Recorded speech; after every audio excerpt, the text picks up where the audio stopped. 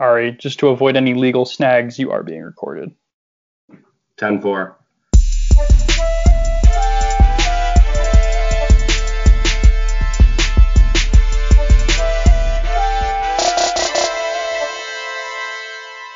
Welcome to episode 7 of the Legends podcast. I am one half of the hosts.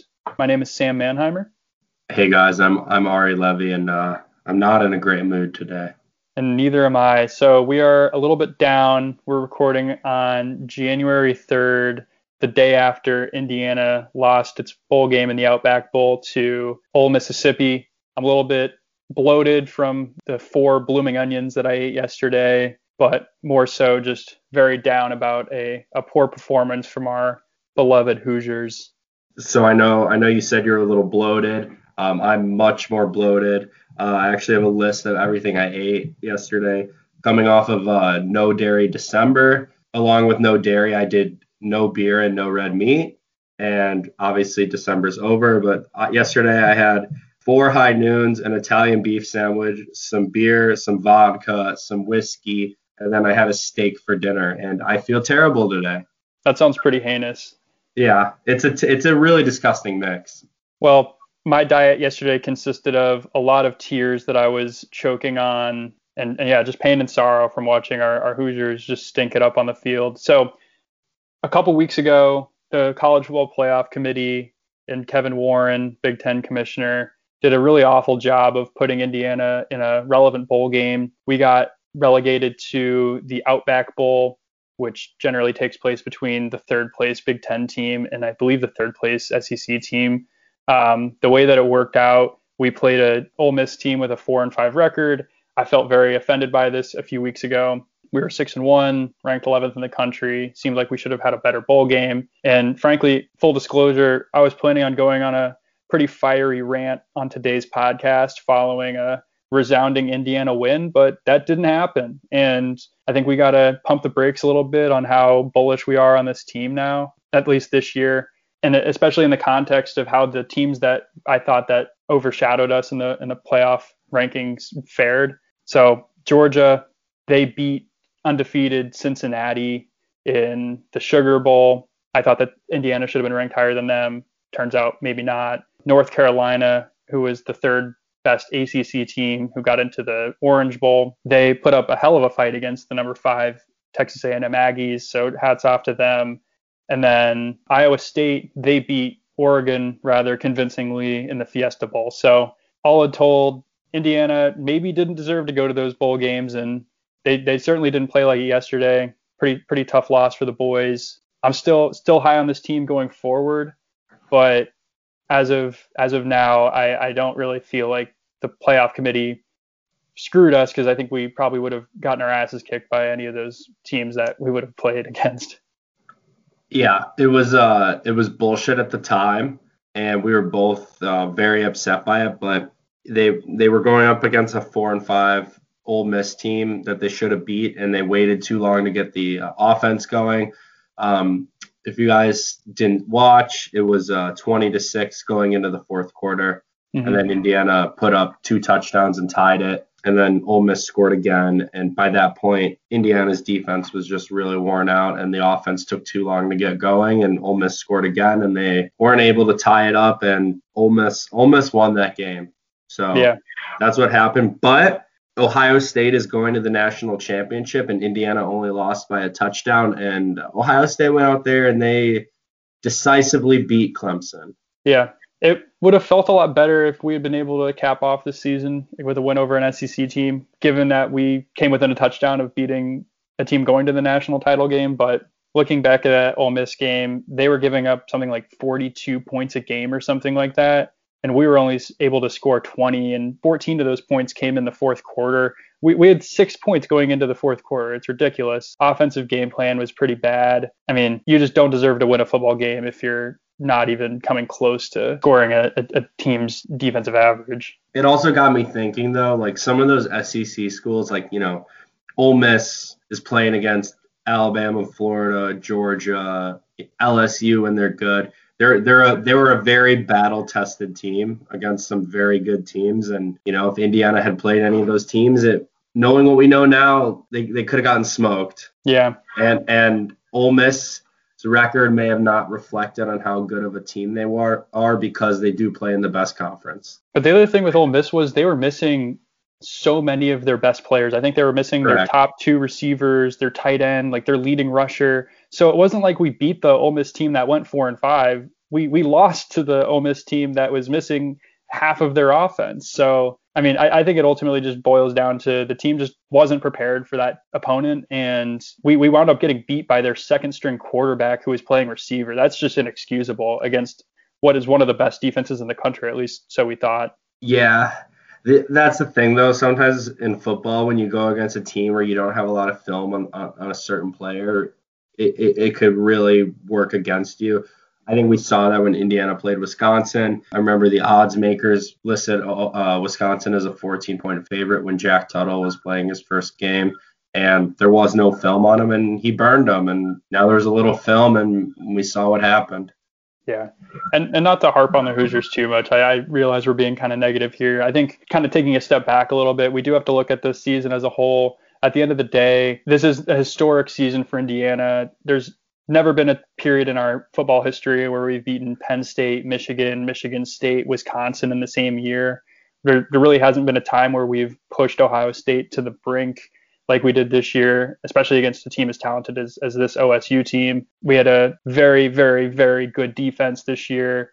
Unfortunately, we're losing defensive coordinator Kane Womack to Southern Alabama. But, I mean, I think going forward, we burst onto the national scene in a way that we really hadn't in our lifetimes. I think going into next year, there's a lot of momentum that this program can build on. Tom Allen still a lot of returning players. Yeah, a lot of returning players. We'll get Penix back. We have some up and coming receivers who I really like. We had a decent recruiting class. So, I mean, I think this program can only go up. Definitely a sour note to finish on, but all in all, very excited with the way this season went. Disappointed with the final game, but I think we have a bright future ahead of us. I agree. We've touched on it in several podcasts before, and I mentioned it earlier. I did complete No Dairy December with one tiny infraction. I went over to my parents' place for Hanukkah, and my mom decorated the table with some gelt, some little chocolate, and I really wasn't thinking, and I just picked up one of them and ate it, and it was a milk chocolate. I don't like to count it against me because I didn't really realize that I did it until I did it. So that was my only infraction. Otherwise, I completed without eating any dairy or consuming dairy. I switched to a no dairy yogurt. I didn't have any cheese. I found substitutes, and overall, I felt really great. Going forward, I might limit the amount of dairy that I eat, but I highly recommend that people try it out and just see how you feel. It's definitely a game changer. As a lifelong non-dairyan, I can let you know that there are points in time where I'll just bite the bullet and have a little bit of dairy. So I don't think that one little infraction on a piece of Hanukkah gelt's gonna sink the ship by any means. Sometimes if somebody offers me a really tasty looking treat, I'll just say screw it and I'll eat it. So definitely understand where you're coming from. The only difference is that you're allergic to dairy, so it could hurt you a lot more than it could actually hurt me. Yeah. I mean, for me, if I just have a very, very small amount, I don't really notice any sort of. Could you have a piece of pizza? No, that would be too much. But I mean, if I'm given a little piece of milk chocolate, it's not gonna put me down for a week. Ice cream or too much? I would not do that. There was one point actually though in college where it was after like a tailgate or something like that. That's when the bad things always happen. Yeah, somebody ordered a pizza and no fucks are given. Yeah, somebody ordered a pizza and I was super hungry and I was like, you know what, let's just see what happens. And I ate a piece of pizza and it was just the absolute wrong move for me to make. But it was a learning experience. I haven't done anything like that since. My question for you, Ari, is are there any dairy substitutes or alternatives that you think you'll consistently go to? Did you get into oat milk or any sort of products like that you think you'll use? So no oat milk. I've been on the almond milk train for a while, and I really like that. You get a nice huge box of 18 almond milks for $16 at Costco. So I've been going ham on those. I really do like almond milk. The no dairy yogurt was good when you mix it with smoothies. Per your recommendation, I did get the TB12 plant-based protein with no dairy in it. I really like that because like I do like dairy, but it slows you down. I really do think it slows you down. And post workout, I don't necessarily need to eat the protein with dairy in it, which is what I've been doing. So I did go to the plant-based protein. I did order it December 3rd and did not get it until December 24th. So there was most of the month I just didn't have it, but it is really good. It's mostly made of chickpeas, I think, but it's like a stickier powder, but it's very good, and I definitely feel good after consuming it. So I think going forward, I might roll with that. I didn't complain to the website about how long it took, but they did send me a 20% off for being patient. So probably get some more of it going forward. Man, shout out Tom Brady. Yeah, TB12. I wanted to write them like a strongly worded email and be like, I deserve a day with Tom Brady because I waited so long for his product, and just see if I could, like, I don't know, like make a wish or something.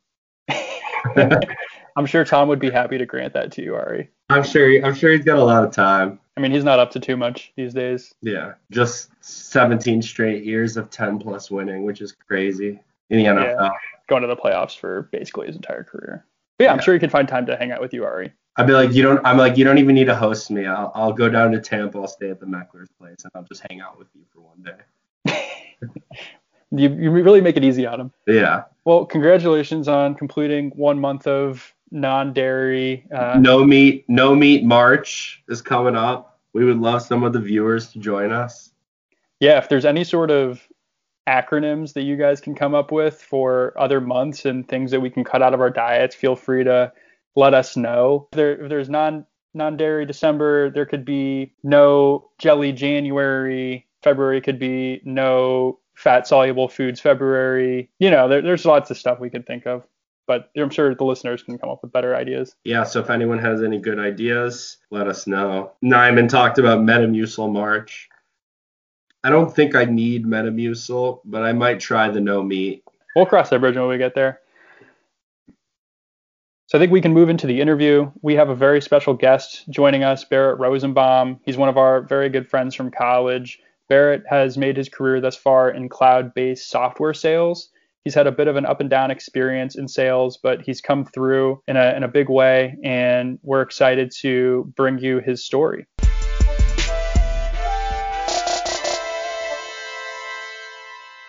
And now we welcome on a very special friend of the program, a former roommate of mine, fraternity brother, legend, the one and only Barrett Rosenbaum. Barrett, welcome to the show. So happy to be here. Sam, Ari, thank you guys for having me on. I'm a longtime listener, first-time guest, so really, really psyched to be here. We are beyond excited to have you. Me and Sam obviously have spent a lot of time with you, and you are quite the character, and I'm sure a lot of our viewers are very happy to hear that you're on the show.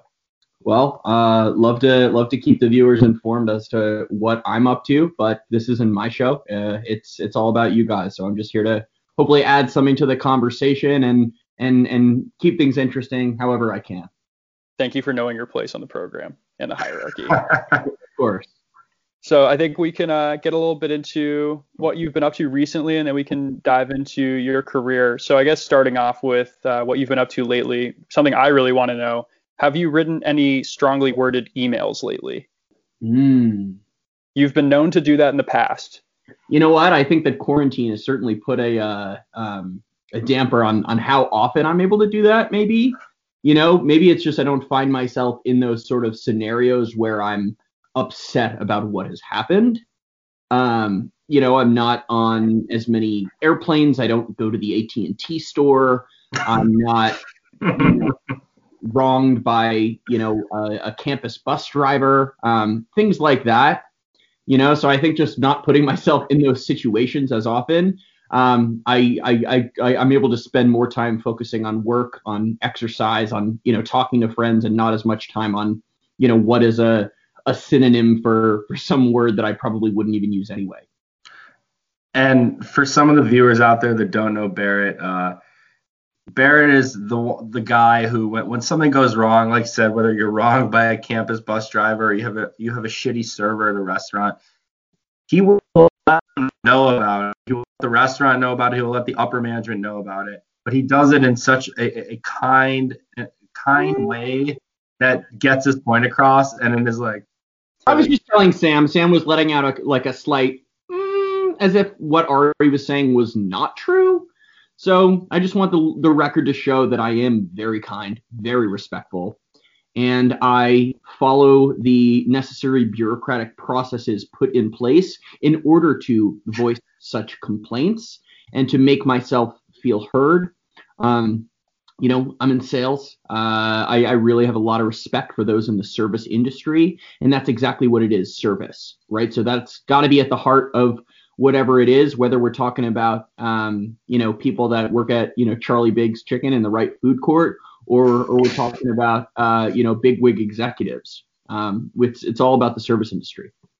Do you think that the very eloquent and possibly overly wordy emails that you've been known to write would ever come across as condescending to a low-level customer service representative that may have to field those emails? I don't think so. Okay. That's fine. The answer is no. Okay. For the record, it is a no.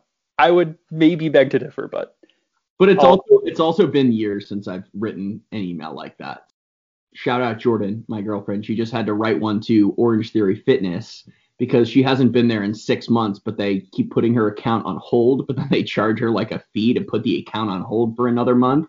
So I just gave her some pointers on what her email was to Orange Theory Fitness, and I hope that it was well received.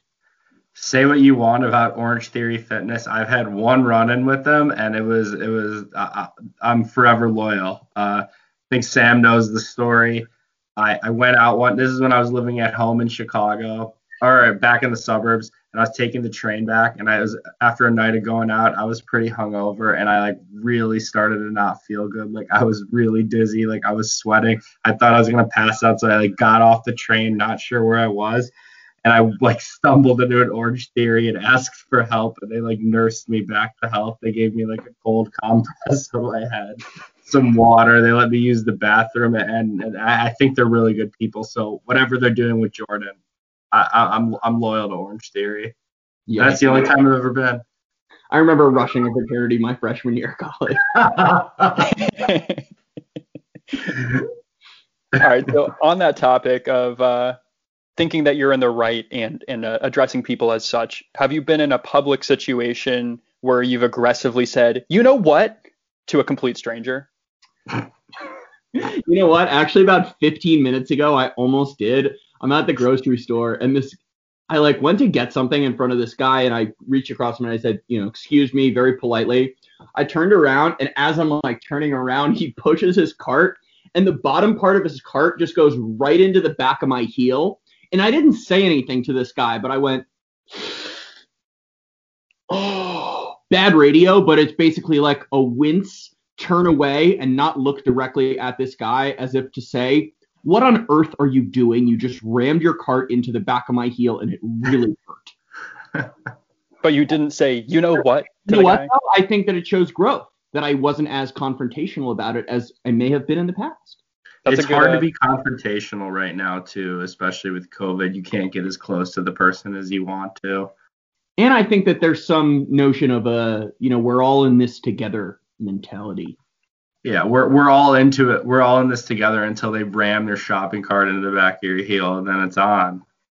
If he hit you with his shopping cart, he wasn't maintaining 6 feet of distance. So I think moving on, Barrett, in college, you had a bit of an accident, shall we say, on the basketball court, and you tore your ACL. What has your recovery been like, and would you say currently that you're in the best physical shape of your life? You guys were both on that court when that happened, right? No, I wasn't. Sam, I was. Had I not gotten injured, I would have put a filthy Euro step on Jake Goldberg and got my team the win. But you know what? I went down. There was a rec league team playing next to us. One of the referees saw me and he said, "Do you need help?" And I said, "Yes." But that was probably February. No, that was not February. That was probably beginning of February because in March I retore the ACL in Cancun. Worst spring break trip of my life. But to answer your question, Sam, I feel great. I'm in great physical shape. I've been playing tennis, basketball, running, no leg brace. My mile time is faster than it's ever been. And I'm at a lean, mean 211 pounds right now, for those wondering. Svelte. That's my fighting weight. That's good to hear. Barrett, we also have a pretty nice, I would say, friendly, competitive Apple Watch ring closing competition going on right now. I think I might have the edge today. I have closed 2 of my 3 rings. You know what? I think you will. Today actually was a light workout day for me. I just did a yoga class this morning, and then I was at the driving range, but I didn't go for a run, go to the gym, anything like that. So yes.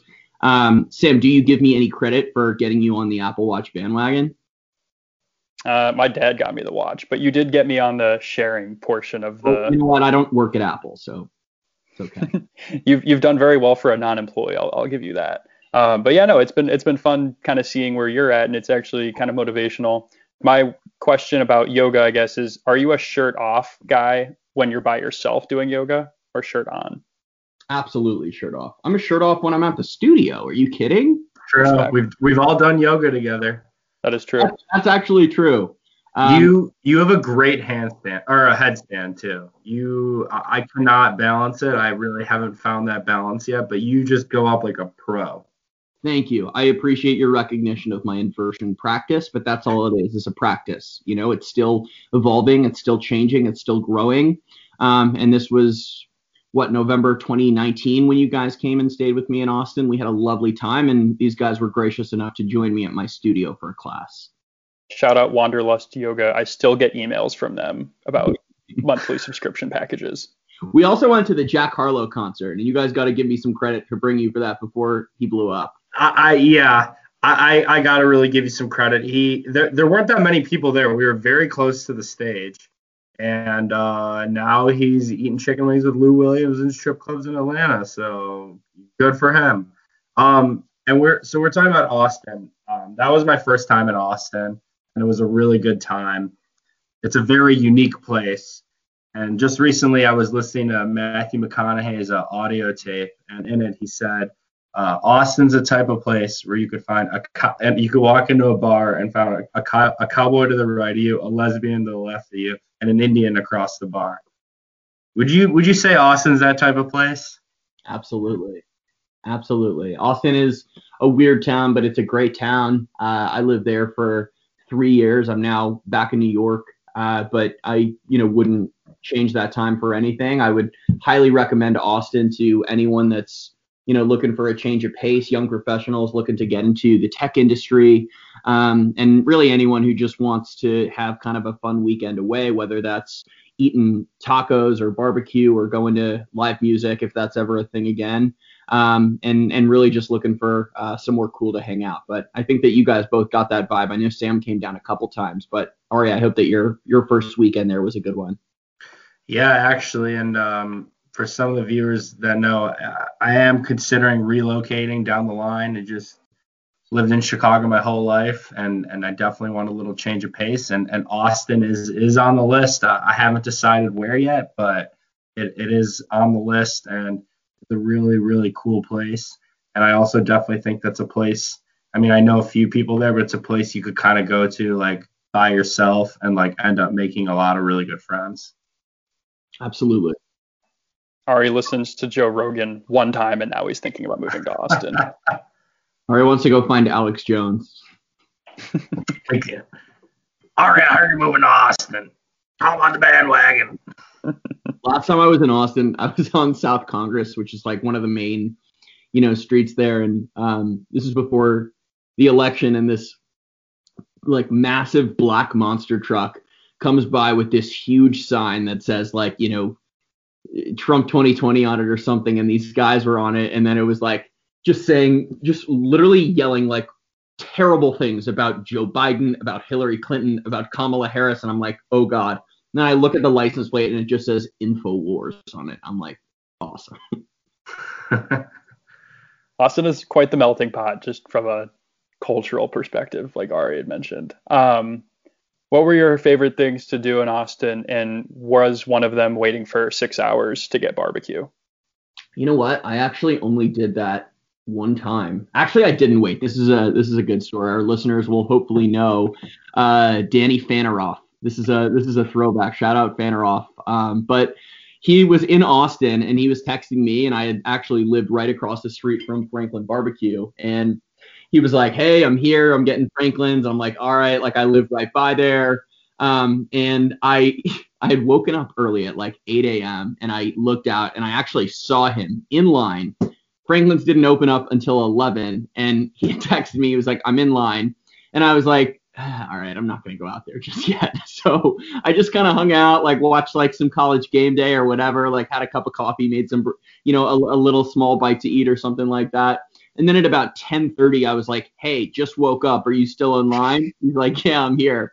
Go down, hang out with him and his girlfriend for like, 25 minutes. Franklin Barbecue opens up and we're like sixth in line to like get some brisket. Short story, Fanny, thank you for being there all morning and waiting. I'm sorry that I didn't come out there sooner, but that was my one experience actually eating Franklin Barbecue. That's exactly the type of move that you would have objected to if you had been in line. You would have said something to you if you cut yourself. I know. It was a really, really like egregious chat and cut. You are the social assassin, so that's very on brand for you to do, actually. Well, thank you. But some of those Austin barbecue places like Franklin and Terry Black's, like the line is always just so long, and if you have an opportunity to get in, you just take it. Absolutely. Franklin, Terry Black's, some of the best times that I've actually eaten those have been like at work when, it's catered and it's like a team event and it's like there for free and you don't have to wait for it. You come into a room and you eat some brisket. But other than that, taco joint. Taco joint was great. Right? Taco joint, taco deli. There's so many different options there. I could go on all day about different restaurants. In-N-Out Burger. No. I love it. You guys insisted that the three of us go to In-N-Out Burger when you were there, and I was so against it. Yeah, that was a point of contention for us. I don't think our friendship's ever been the same since. But we did compromise by going to, was it Cane's late night? Where we sat we compromised by going to Jack Harlow, which neither you or me wanted to go to. And Barrett was like, "I bought the tickets." I was like, "Oh, you bought the tickets for us?" He's like, "No, you guys are going to pay me, but I bought the tickets." That's true. And for those that don't know, we didn't have a car. We were drinking that night, and the Uber had dropped us off at Raising Cane's to try and go in and get the chicken. So we had to find some guy named Derek who was driving in his own car by himself in the drive-through line, and then just be like, "Hey, Derek, like, can you order for us?" Shout out Derek. And you were standing in the back petting his dog. His dog. No, his name was Dylan. Dylan, you're right. Dylan. How could we forget? Hopefully Dylan's a listener and maybe he'll come on down the line. Ari, you'd mentioned Matthew McConaughey's book, Green Lights. You had told me that you had listened to it, and then I recently got Audible, and that was the first book that I had listened to driving like a 10-hour drive from North Carolina to New York, and I really enjoyed it. What did you think? Yeah, I thought it was a really good book. Obviously, I wanted to get it on audio because he's got just like a very soothing voice, and he has a very interesting life story. And the book is all about catching those green lights when things are going good. His whole premise was when things are going good, you write it down, and that's your green light. And he's just documented a lot of his life. For anyone who wants a good audiobook, definitely highly recommend it. He gives a thorough description of Austin in it. Absolutely. And I think it's important to mention that we can have green lights without yellow lights and red lights as well. Exactly. So I think a lot of it is realizing that if life presents you with something that is a red light that, stops you, or something that is a yellow light that tells you to proceed with caution, it's about recognizing that. It's about understanding it and having the awareness to also understand that it will become a green light if you approach it the right way, if you try and understand the situation. And then I think you bring a little bit of patience to it as well. So I don't know. I really enjoyed it. And then I would also say that anyone who has the opportunity to listen to it as an audiobook, there are points when Matthew McConaughey just like says something that he wrote down, and it's almost as if he didn't remember that he wrote that down, because he'll read it and then he'll just like start cracking up. So really, really enjoyable. Yeah. Really, really good audiobook. Can't recommend it enough. So Barrett, on the topic of green lights, yellow lights, and red lights, let's get into a little bit of your sales career. So Great transition, very smooth. Thanks. What I was saying though, so you've had kind of a up and down, I think, experience with sales. I know I received a Snapchat an undisclosed amount of time ago that reads something along the lines of, I am a fucking sales parasite who depends on others for my own successes. If you work in consulting, marketing, finance, or even HR at this point, then you're doing far better than me. I'm a loser. So that's a direct quote. But I think now you're happy with sales. So can you kind of give us a little bit of a description, I guess, of your own personal experience with those red lights, yellow lights, and green lights in your own career path? Sure. I'm certain that when I sent you that, I was in business development at Oracle, and it's a tough gig. I mean, anywhere where you're in business development, if your main goal in your job is to try and cold call people or send cold emails to people, and the goal is to try and set up a meeting with someone that you don't know, that you've never spoken to, and get that to be a potential opportunity for your account executive, account manager, whomever, and then pass that down, the chain and through the sales pipeline. Like, that's tough, so I had started at Oracle in 2017 in their class of program, and was in business development there for about a year. I was lucky enough to become an account executive at Oracle in about a year, a little bit less, after I started. And then, from there, you're kind of, you're selling, right? But there's different models to it. Like, you can be an inside sales rep where, there's someone who is a bigwig who's, doing their own selling, called a field rep, and you support them. That's fine. I moved on, and I was kind of the only field rep in the territory where I was traveling, and had that experience at Oracle too. But it is hard. It is up and down, but I think that there's a lot that comes with the rejection, the resiliency, the patience, the necessity for constant tweaking and changing and developing your approach and how you talk to people, but also how you listen. So, selling is very much up and down, but now I'm at Dropbox. I started at Dropbox in April. And the team's back in New York, so I've moved back to New York, and I'm really enjoying the new role, really enjoying the customers that I work with. I work with universities and K through 12, so about half of the education customers that we would have across the East Coast. But I always tell people, kids that are in college, anyone else, that Oracle was a great place to work and start my career. I have a strong network of people that I started with. I was lucky to start with some friends and get a really great social experience in Austin as well. But I also, learned a lot, and I'm fortunate to be where I am today. As someone who also works in sales, I could tell you that you have those up and down days, and when you have those up days, those green lights, you feel really good, and when you have those down days, you could feel really, really terrible.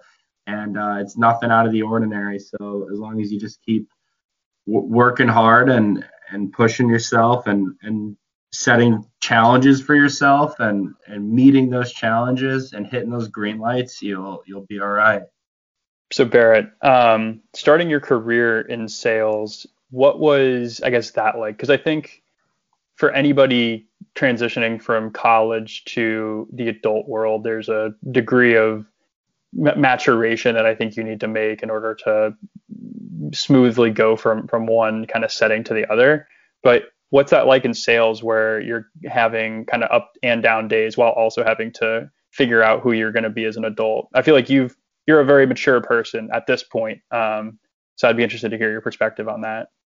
I think that, you have up days, you have down days, but you also have a day where you're all up, and then there's 10 minutes down, or it's all down and there's 10 minutes up. And part of that as well is saying, okay, we've, set up a meeting. We've got, a customer on the phone that we're trying to work with. How do we bring an approach to this that allows someone in business development to take a little bit more ownership of the situation, to try and expose themselves to more of the sales process rather than just being an active listener, and allowing, an account executive, an account manager, whatever, someone who is mentoring them to handle everything. And that was something that I really tried to take on, is really just try and understand that I want to get as much practice as I can, because at the end of the day, you could be working at Oracle talking about transformative IT solutions, and maybe we're going to overhaul an entire IT infrastructure model that a large corporation has. But at the end of the day, you're still just talking to a person on the other line, even if that person is far more technical than you, and you may be intimidated by that.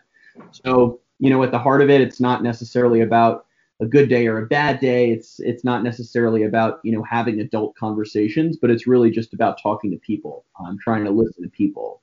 And the people that do, I think, best in sales are those people that, will remember if someone says, hey, give me a second, my 5-year-old's giving me, some trouble in the other room, right? So you get on that next call and you say, hey, how's everything going? Did he start kindergarten or whatever it is, right? So you try and add those personal touches, those personal connections, and that will do far more for you than understanding, what sort of database they're using.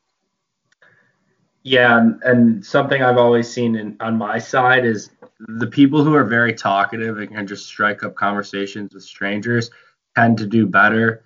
Like you said, it's like, finding common ground. It's like, oh, you like the NFL, I like the NFL. Who's your team? Oh, you like the Minnesota Vikings, I like the Chicago Bears. They play in 2 weeks. Like, I'm circling that day on the calendar. I'll be texting you that day and letting you know my thoughts on the game.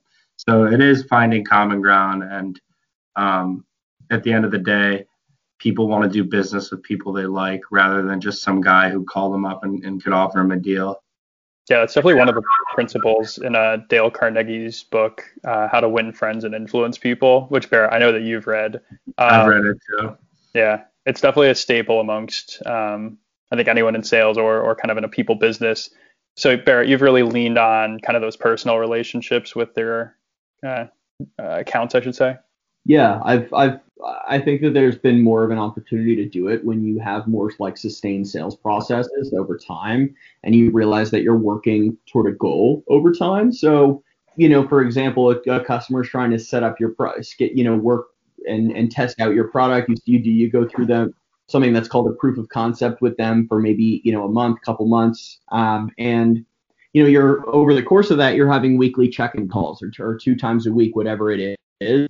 And, maybe you spend the first 15, 20 minutes of that call just talking about what that person did for Thanksgiving or where they are, or, oh, you went there. I went there a few years ago with my family. This is what we did. And that's really what allows for folks, I think, to find success.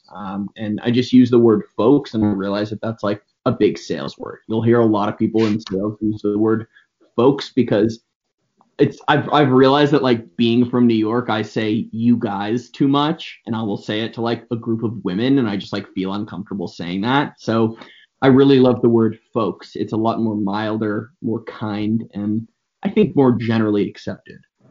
So I'm very excited to be speaking with you folks today. Very Midwestern. That Indiana really rubbed off on you.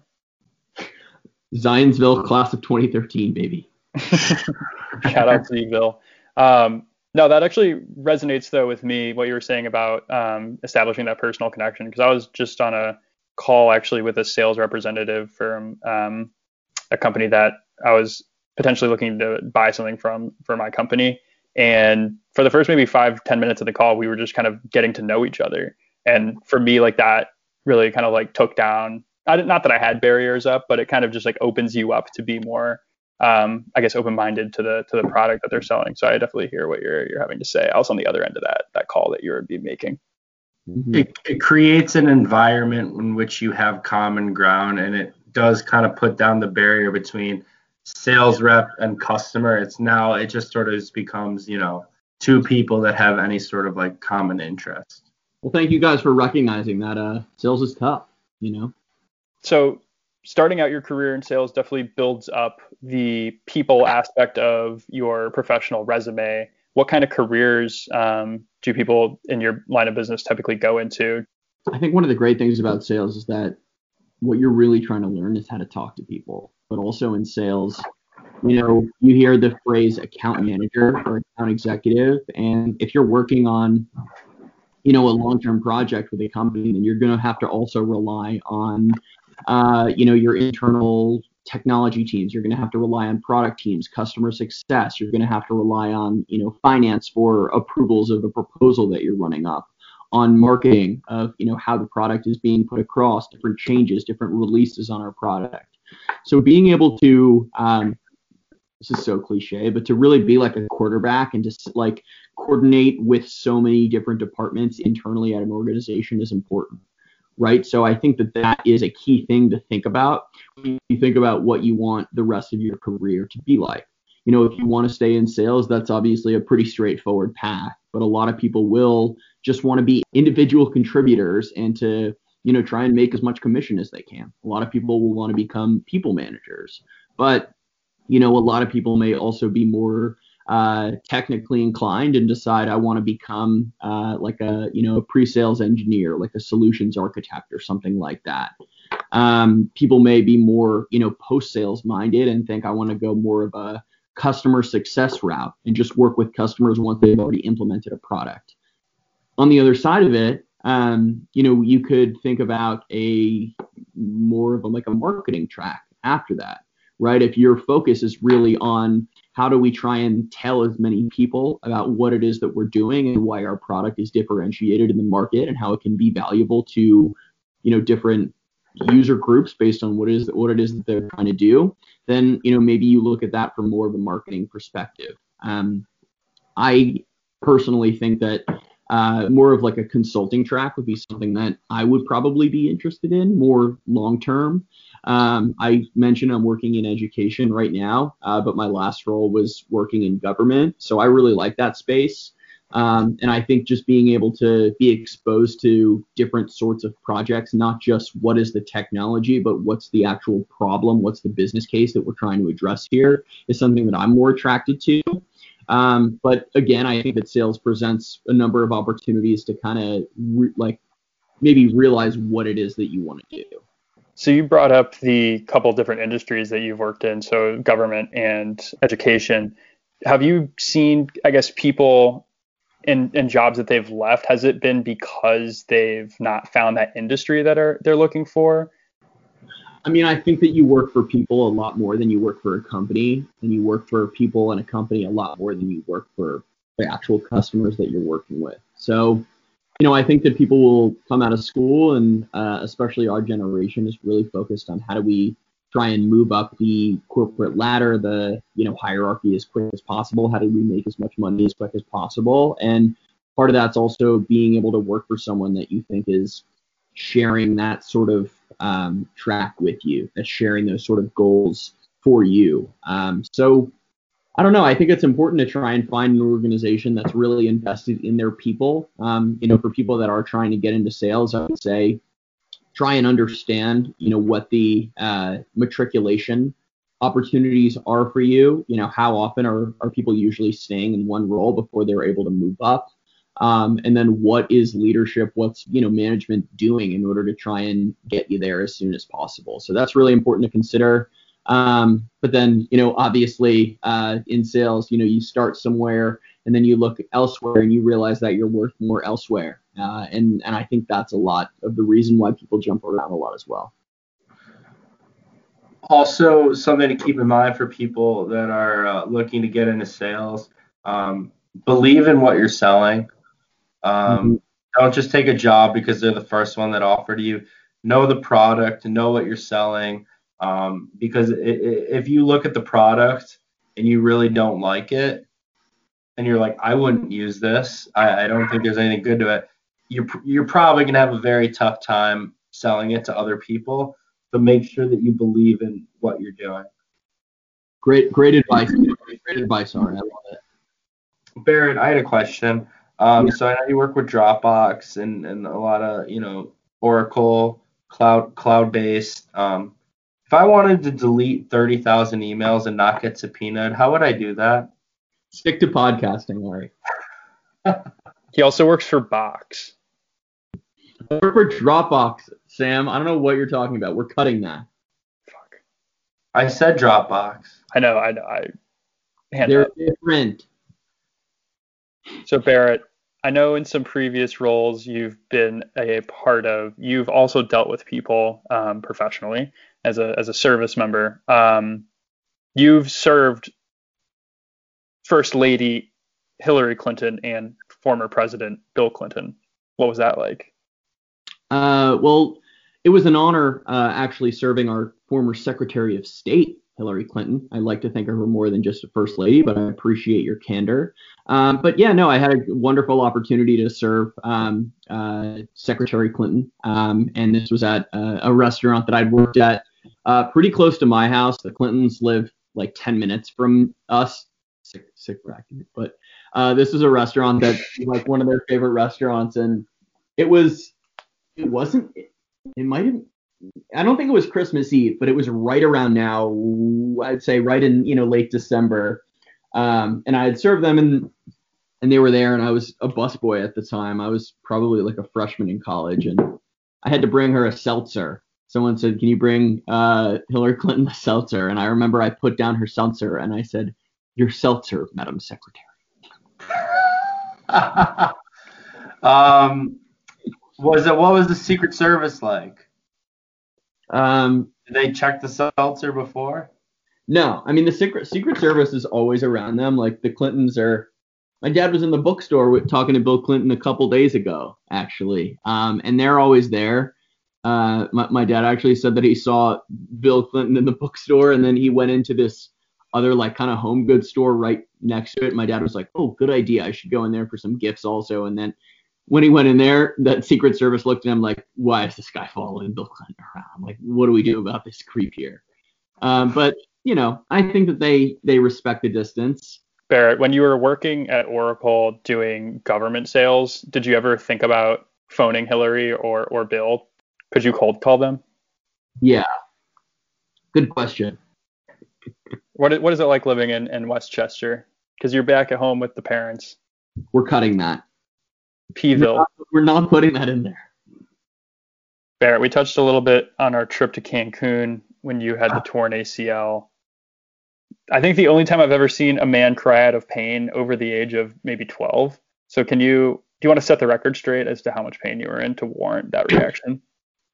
All right, so probably the beginning of February was when I actually tore my ACL playing basketball at the Hyper. And then, Sim, you lived with me for like senior year, and you remember I kind of like iced it. I was like, ow, my knee hurts. But I was back to jogging. Like I thought I was fine, over the next couple of weeks. And then we go to Cancun for spring break, and we get there. We're in the cab from the airport to the resort, and I get out, and I'm just so excited to be at Grand Oasis Cancun Resort that I'm like walking out of the cab quickly, and I get like maybe 100 yards into the hotel, and I realize that I left my suitcase in the cab, and I start sprinting back to the cab to try and find it. And Adam Indianer's like, "Dude, I have your suitcase right here." And I like stop in my tracks, and I just feel even way more exaggerated than the first time. Like my knee just like buckle, and like it feels like for anyone that's ever obviously not torn their ACL, it feels like your kneecap just kind of like pops over to the left and then maybe just pops back into the right, or that was my left knee, and it was a terrible, extremely painful feeling. And then I was trying to work through it. I was obviously in a great deal of pain, and we were showering to try and like go out to a club this one night, and I come out of the shower and the floor is like slippery, and I just slip and fall and like twist my leg back and land on like my knee, and it was the most pain that I think I've ever been in, honestly. And I didn't like, this was before I ever had like an x-ray or anything like that. And I to Sam's earlier point, thank you, there were tears. It was so painful. But terrible trip to Cancun. Came back about a week later, got some x-rays, and the doctor was like, "You have a severe tear of your ACL and your meniscus." And I was like, that makes sense. Yeah, I remember when you guys went on that trip. I stayed back. I was doing a long Asia trip that summer. I was trying to save a little cash. But when you guys were on that trip, I got very, very sick at home. Vomiting, sweating. I'm not exactly sure it was wrong. It was the flu, what it was, but I had to get an IV.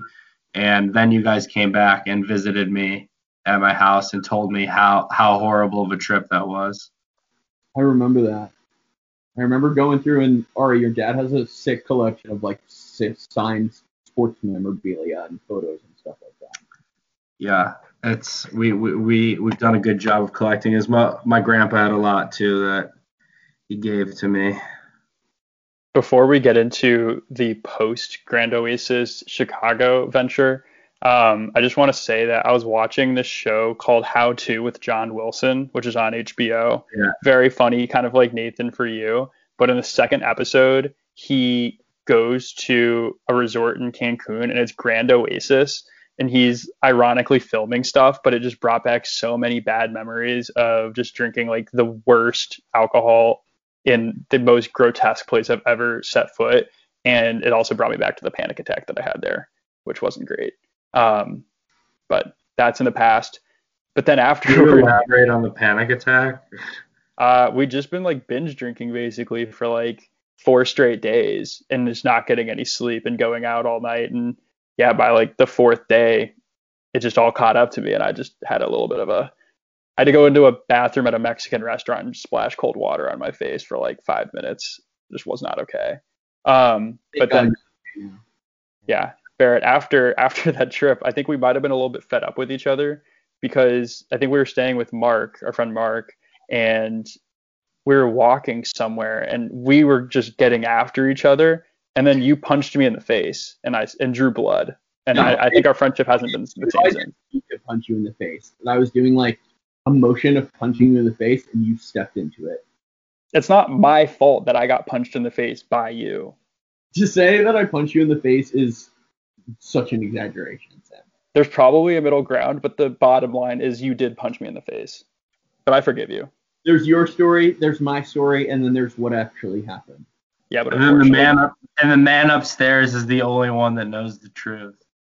That's and you will be judged when you arrive.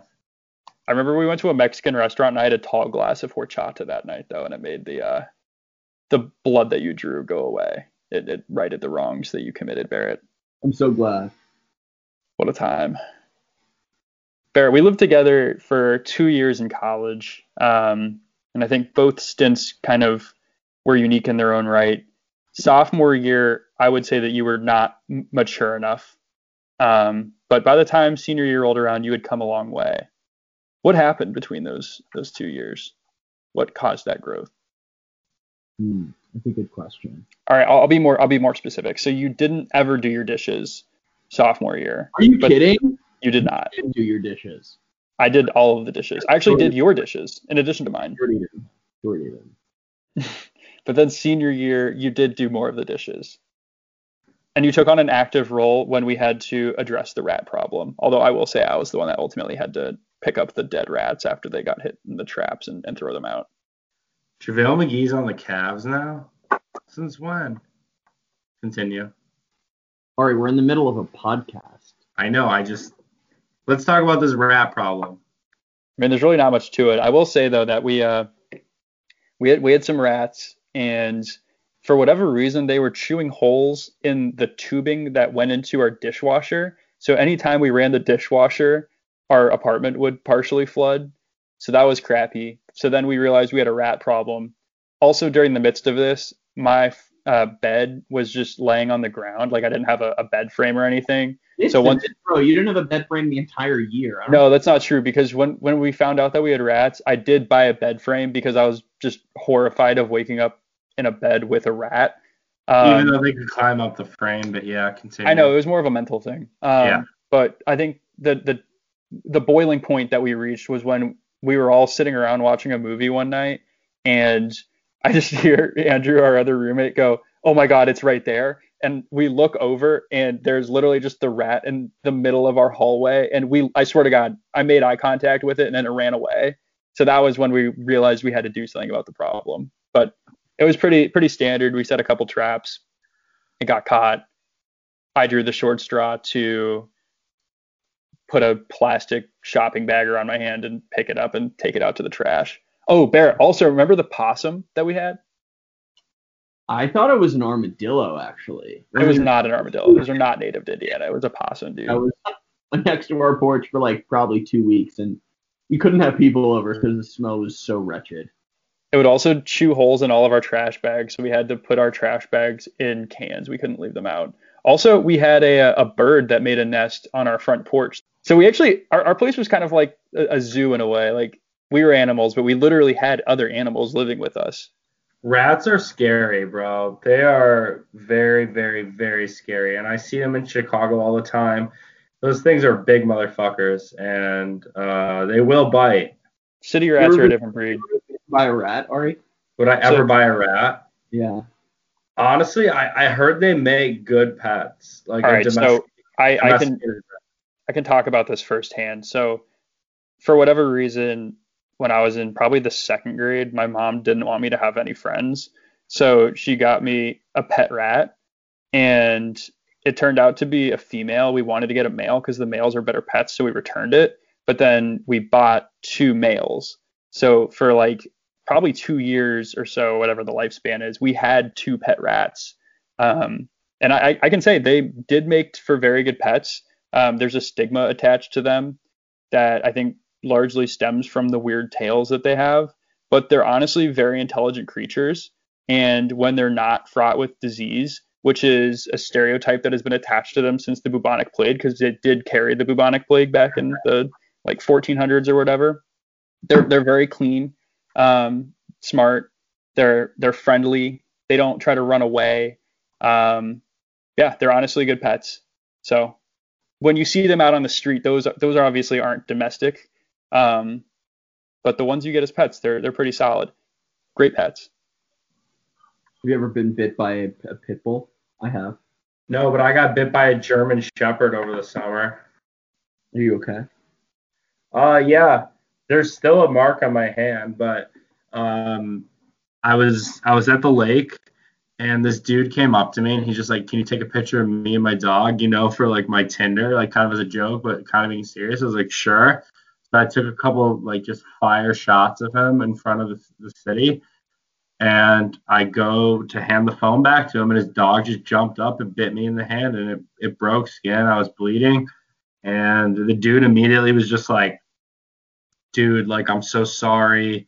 I was like, "All right." I was like, "It's fine." I was like, "I just like need your cell phone number." And he's like, "Dude, like, I don't have any money." And I was like, you need to give me your cell phone number right now, and you need to get me your dog's immunization records." And he was really scared, but I was like, I was being nice. I was just like, "Dude, like, you need to give me your cell phone number." And then my friends started taking photos of him in case he tried to run away. But it all ended up working out. I didn't need stitches. His dog had been immunized this year. And it could have been worse. Hand was sore for a couple days. Had to wrap it up a little, but not too bad. But it was unfortunate that it happened. Thoughts and prayers. Was it like the anti-Semitic dog in Curb Your Enthusiasm? It wasn't like that dog. But yeah, Blaze, German Shepherd. I think I have a photo of the guy somewhere. Yeah, let's post that on the account. You guys should honestly hire me to do some editing. Little does everyone know, and maybe your listeners will enjoy this, but my first internship was actually at Sirius XM Radio, where I did some editing of radio content for the 80s on 8 station. And you saw Howard Stern, right? I have seen Howard Stern in person, yes. And Sway. I saw Sway far more often than I saw Howard Stern. At the Sirius XM offices in Manhattan, Howard Stern's entire studio is like a whole separate like wing of the one of the main floors that they have. It's like nobody goes in there unless you actually work for the show or like you're a guest. Sway